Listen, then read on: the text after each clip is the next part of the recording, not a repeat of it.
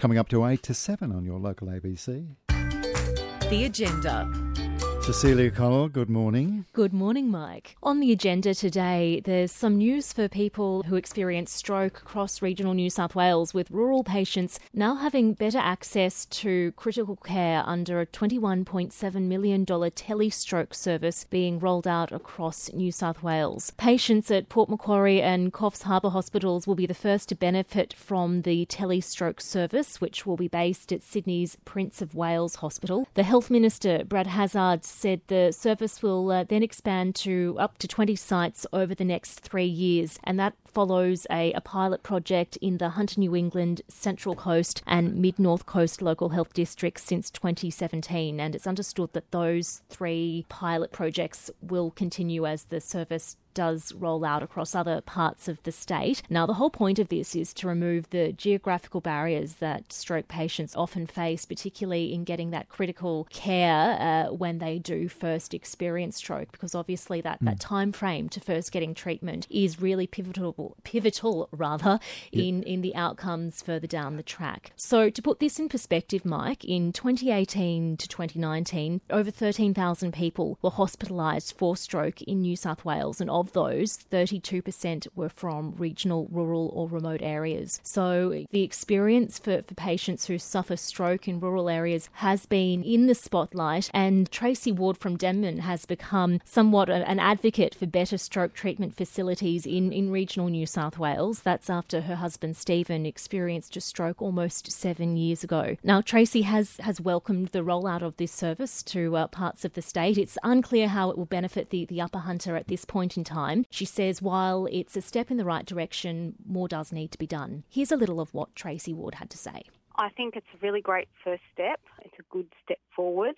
I think to the government, we have got 2 stroke units in the Hunter. We've got Maitland Hospital and John Hunter Hospital. So I think they look at it and go, oh yeah, people should be able to get to a stroke unit within an hour in the Hunter, when that's not quite the case when you live a bit further out. If we look at the Hunter electorate itself, what is the stroke landscape in this part of the world? Okay, so up to 360 people will suffer a stroke this year in the Hunter. There are 3,200 people living with stroke right now. So they've survived a stroke, but now they're living with the disabilities caused by stroke in the Hunter. And that's because we have got a bit of a risk factor thing going on here in the Hunter. There are more than 29,000 people living with high blood pressure in the electorate of the Hunter, more than 3,000 people living with atrial fibrillation, which is another risk factor, more than 44,000 people living with high cholesterol, and they think that there's more than 76,000 of us that aren't physically active. Definitely some concerning statistics from that perspective, Tracy. What would you like to see happen in this domain? I'd like to see people start to recognise the signs of stroke. I mean, you and I have spoken about it over the years several times. I hope you will remember that FAST helps you remember the signs of stroke. So F stands for face, has their face drooped. A stands for arms, can they lift both arms? S is for speech, is their speech slurred? Do they understand you? In Stephen's case, when he had his stroke, he couldn't speak at all. And T is for time, and it means right now, call 000, stop waiting to see if the signs get worse. Don't think, I'll put them to bed and see if they're better in the morning. Call 000 now. Even in this time of COVID, we need people to be getting to the stroke units as quickly as possible.